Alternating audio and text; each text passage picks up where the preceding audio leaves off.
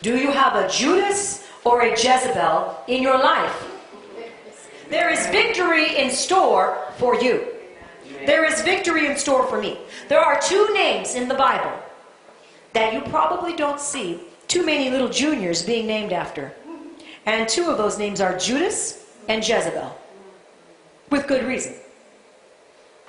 For some of you, you are dealing with a Judas or a Jezebel spirit that wants nothing more than to destroy you and everything that you stand for. Say, but I'm not going to stand for it. I'm not going to stand for it. So we're going to first look at Judas.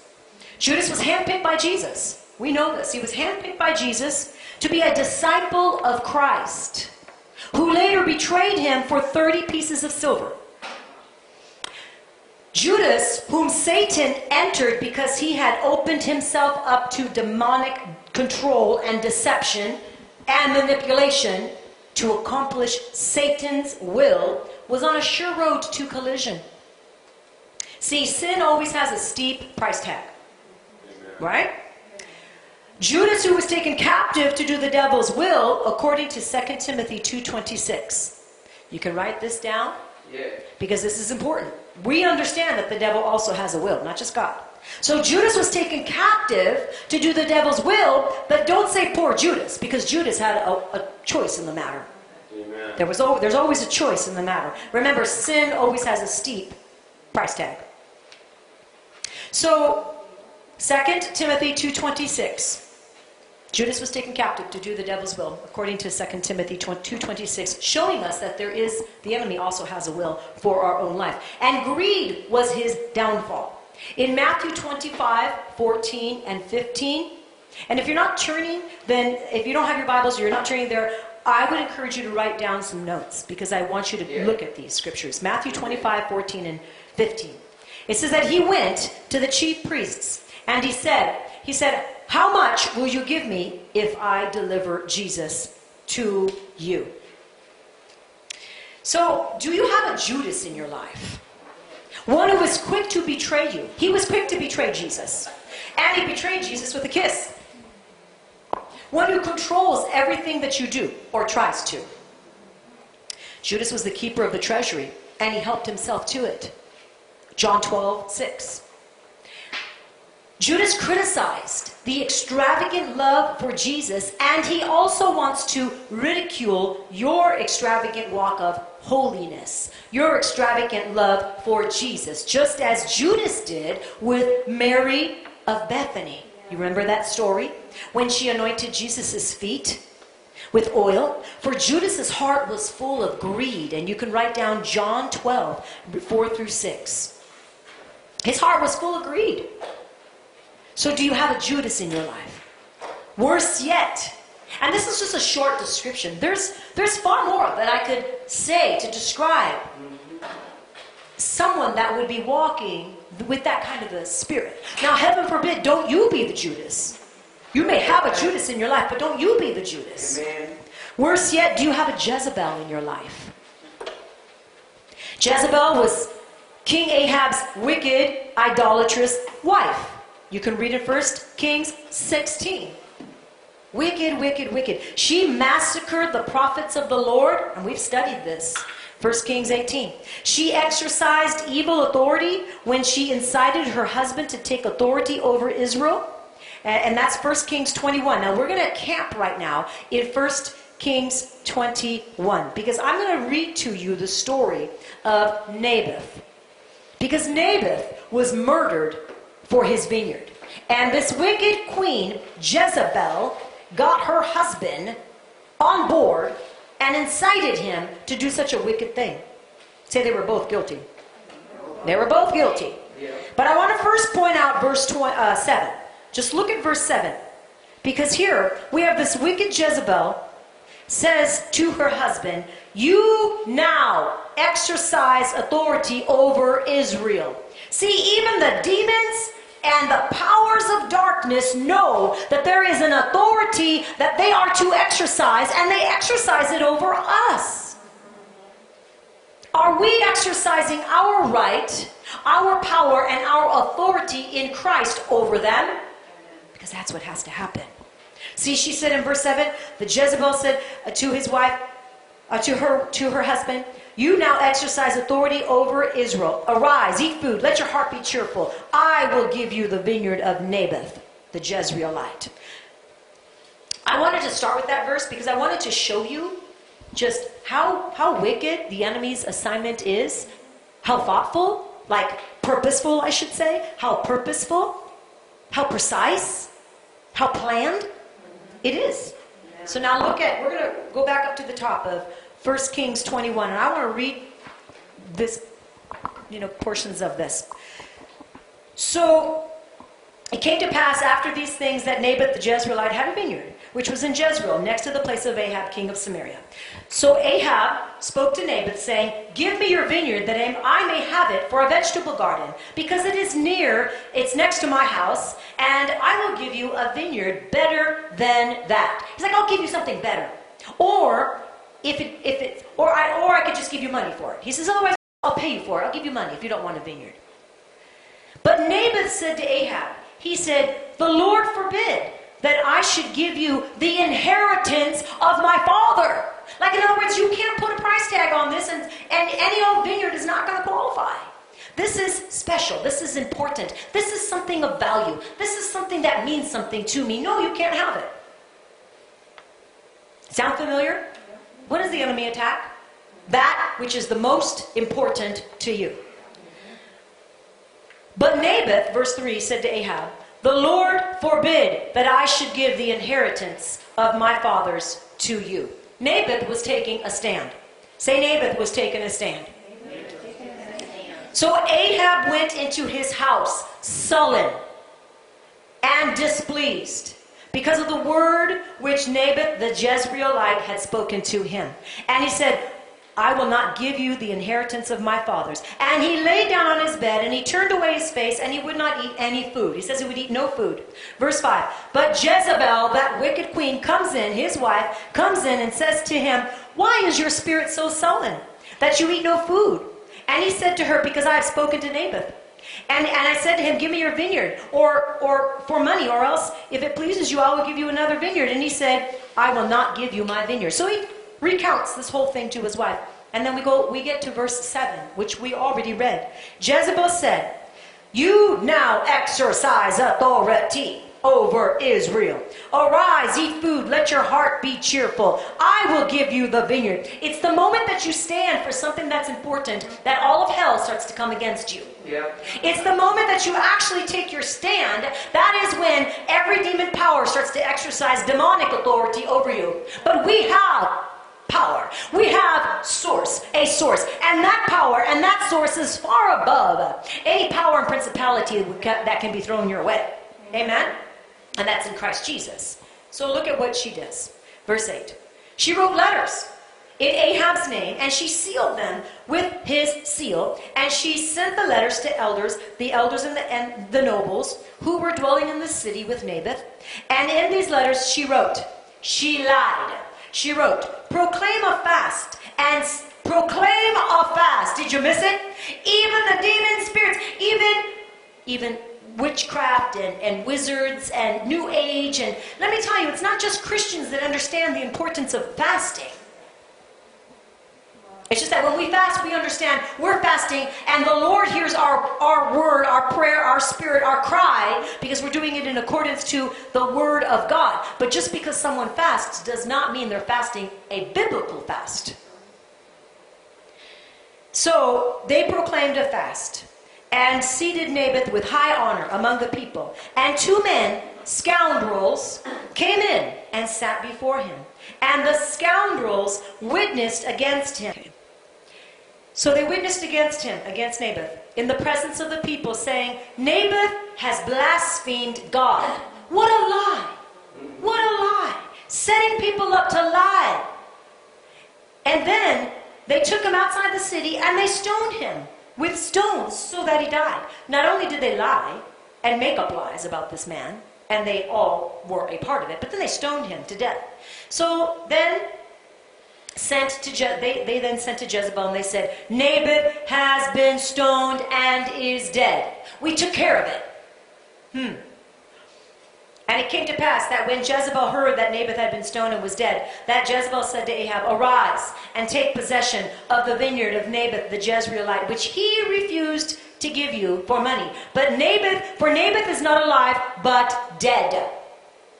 So it was written that Ahab heard that Naboth was dead, and Ahab got up, went down to take possession of the vineyard of Naboth the Jezreelite. What a wicked scheme, right? So Ahab and Jezebel, they're both guilty parties in instigating Naboth's death, because their hands are filthy with blood. His blood was on their hands. And it's an important thing that you understand this. Yeah. It's an important thing. See, she and he, both of them, were obviously demon worshipers, let's just put it that way, worshipers of Baal, right? And also encouraging God's people to worship Baal, to worship idols, idolatrous worship, right?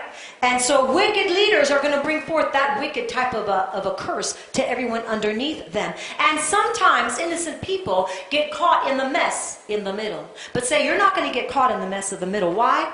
Because there's an assignment that you understand that you're to walk in, and you're going to wake up today. We've been talking about wake up church today. Waking up. The church will wake up and recognize that when those things happen, like I said to you in the beginning of service, right, about this past week and what was happening, and the Lord said worship, because worship is one of the keys to warfare. Amen. Worship is the highest praise, and the highest praise is one of the most powerful keys that you have to actually combat against the diabolical wicked scheme coming against you. It's taking your stand. It's renewing your spirit, man. It's causing you to rise up and fight. It's causing you to take what's rightfully yours, and it's causing the enemy to shrink back and to remember that he's under your feet.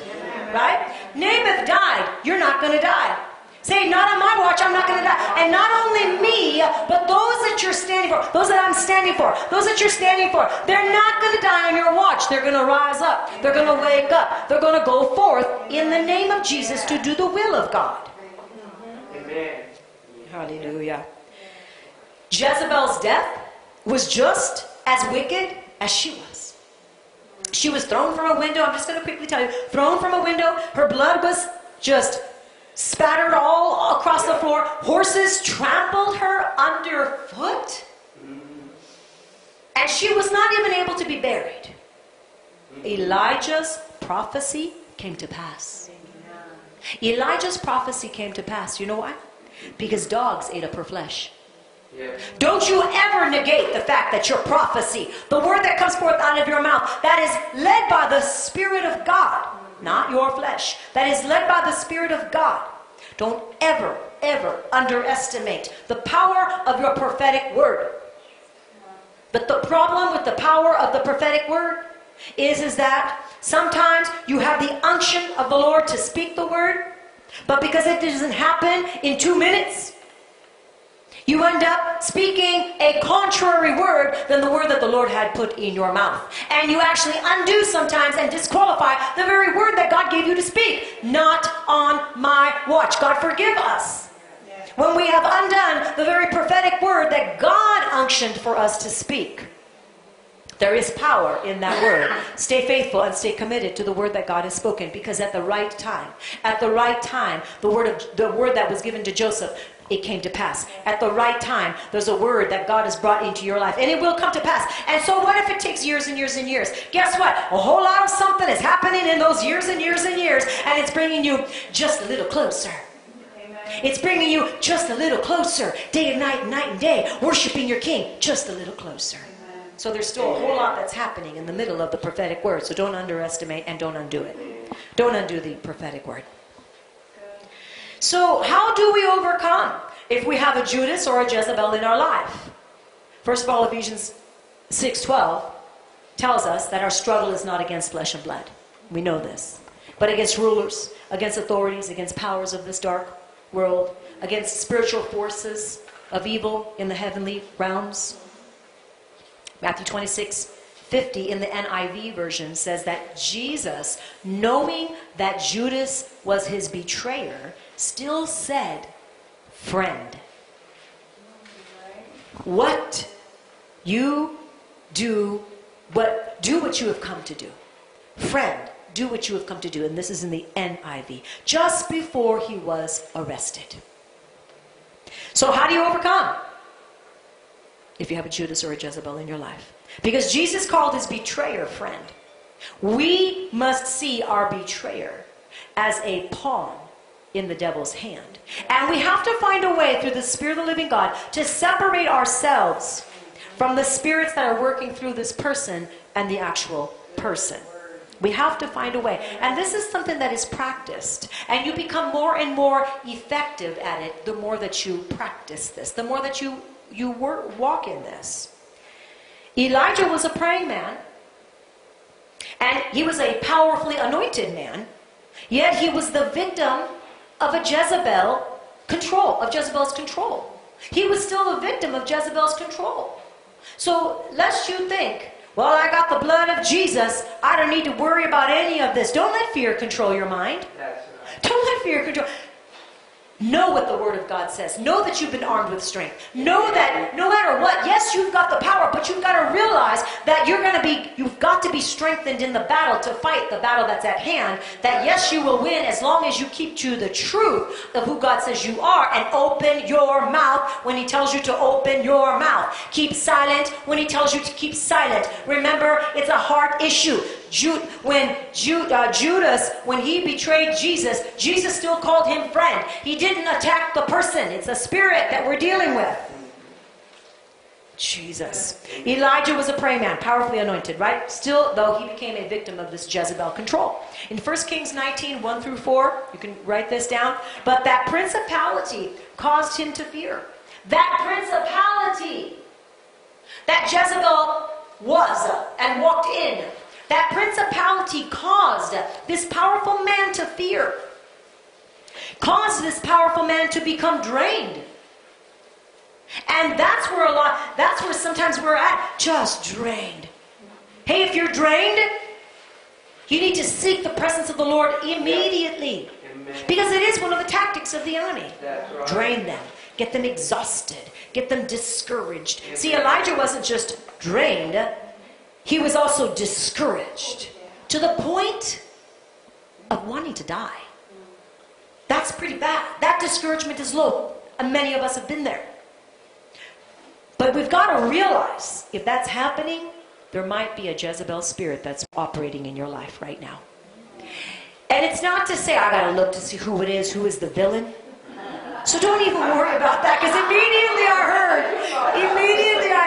I just sensed, I just sensed immediately that people in this room were thinking, yeah, who is it? Who is it?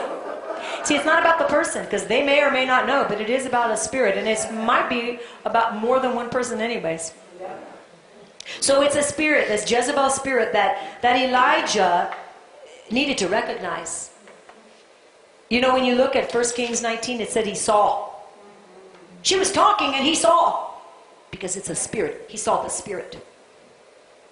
So we pray for our Judas. We have to pray for the Judases in our life. And remember, pray if you're one too. You don't want to be a Judas. So Jesus prayed for Peter. Luke 22, 31 and 32. This is what Jesus prayed. Simon, Simon, Satan has asked to sift you as wheat. See? And the same is true for Judas, to sift him as wheat. So instead of getting so upset, your husband or your wife, your children or somebody else, realize Satan wants to sift them as wheat. We've got to realize what's happening. Satan wants to sift them as wheat. Jesus prayed for his Judas, and we need to pray as well. He said, but I prayed for you, Simon. He prayed for Simon Peter, that your faith may not fail. And when you have turned back, strengthen your brothers. So we're not going to become a victim to the Judases or the Jezebels in our lives. In some circumstances, you must move on, and in some, you must stand and battle. But we have to know the battle that we're called to. We have to know. We have to have wisdom. Yes. We have to know the battle that we're called to. So right now what I'm going to do is we're going to pray. We're going to pray, and I'm going to ask you to stand up, and I'm going to pray some things. I want you to also be in that spirit of prayer. Because right now it's so critical that we recognize there may be Judas's, that spirit, and Jezebel, that spirit, at work in some of your lives. And we can't have it. It's too costly. It's so costly. Especially in this day and hour where there's so much division already happening. And then the enemy of confusion certainly tries to place his confusion on you. But in the name of Jesus right now, Father God, I thank you for the word that just went forth. And I thank you, Lord God, that although I know there's a whole lot more that we can say about these two spirits, but for today, this is what I felt we needed to bring to create that awareness and to create that reminder for some. Father, right now we lift up the name of Jesus. You are our strong tower. Father, we thank you. We decree no weapon formed against us shall prosper. Father, we thank you because you said that 1,000 may come and fall by our side, 10,000 at our right hand, but it's not coming near us. It's not going to destroy us, Lord, no matter what it is. No word curse, no diabolical assignment, no conspiracy of demonic spirits. It's just not going to work. They're going to fall and they fail in comparison to our amazing, amazing King of Kings and Lord of Lords. We decree the blood right now and we mark it out. We mark our lives. We mark our lives with the blood of Jesus right now. Everywhere we go, we walk in the blood of Jesus. Father, we don't hold anything against anybody because we don't want them to hold something against us, because that's what your word says. So Father, right now, whoever has caused us pain in the natural, we forgive them. We forgive them. We release them to you. We ask you to forgive us as well, Father. Any judgments, any hardness of heart, any offense, we say, Lord, forgive us. Forgive us. Forgive us. For as Simon Peter was being sifted, how do we know? But they have been sifted as well. So we want to pray for them. We want to pray for them. We want to pray for those that spitefully use us, or those that cause difficulty in our life. We want to pray for them, Father God. We want to ask you to lift them up, ask you to search their heart, ask you to bless them, ask you to heal them, God. Yes. So right now, in the name of Jesus, I decree this over you, that I destroy, or we'll say we destroy, the strongholds in our lives. Yeah, you can repeat. Where the spirit of Judas or Jezebel lived. Yes, where it lived. In the name of Jesus, we speak death over all the fruits of greed. All that fruit, greed, jealousy, control, manipulation. We speak death over that. We speak that it dies right now. We speak death over the spirit of witchcraft trying to come against us. The spirit of depression trying to come against us. The spirit of death trying to come against us. The spirit that we want to muzzle our mouth that's trying to come against us. That spirit of division in families, putting families one against another. We speak death over those spirits. It will not have a place in our lives. I decree a removal of all that has caused us to walk under that control. We command the removal of that spirit right now from any of our habits, from any of our thinking, from our will, from our emotions, from our mind, from our body, everything within us. We command the removal of that spirit of control. That thing that has caused you to bow over and in the spirit, man, and not even recognizing that something has caused you to lose the life. Because it's the life of Christ in you, and nothing is going to be allowed to remove that. Because we're waking up. We're waking up. Father, in the name of Jesus, the precious name of Jesus, I pray the spirit of Elijah will arise within us right now. The spirit of Elijah, arise within us right now and expose the Jezebel spirits in our lives. In the body of Christ, that they become exposed, that we recognize the enemy tactics, that we recognize the tactics, and that we don't fall prey to those tactics again.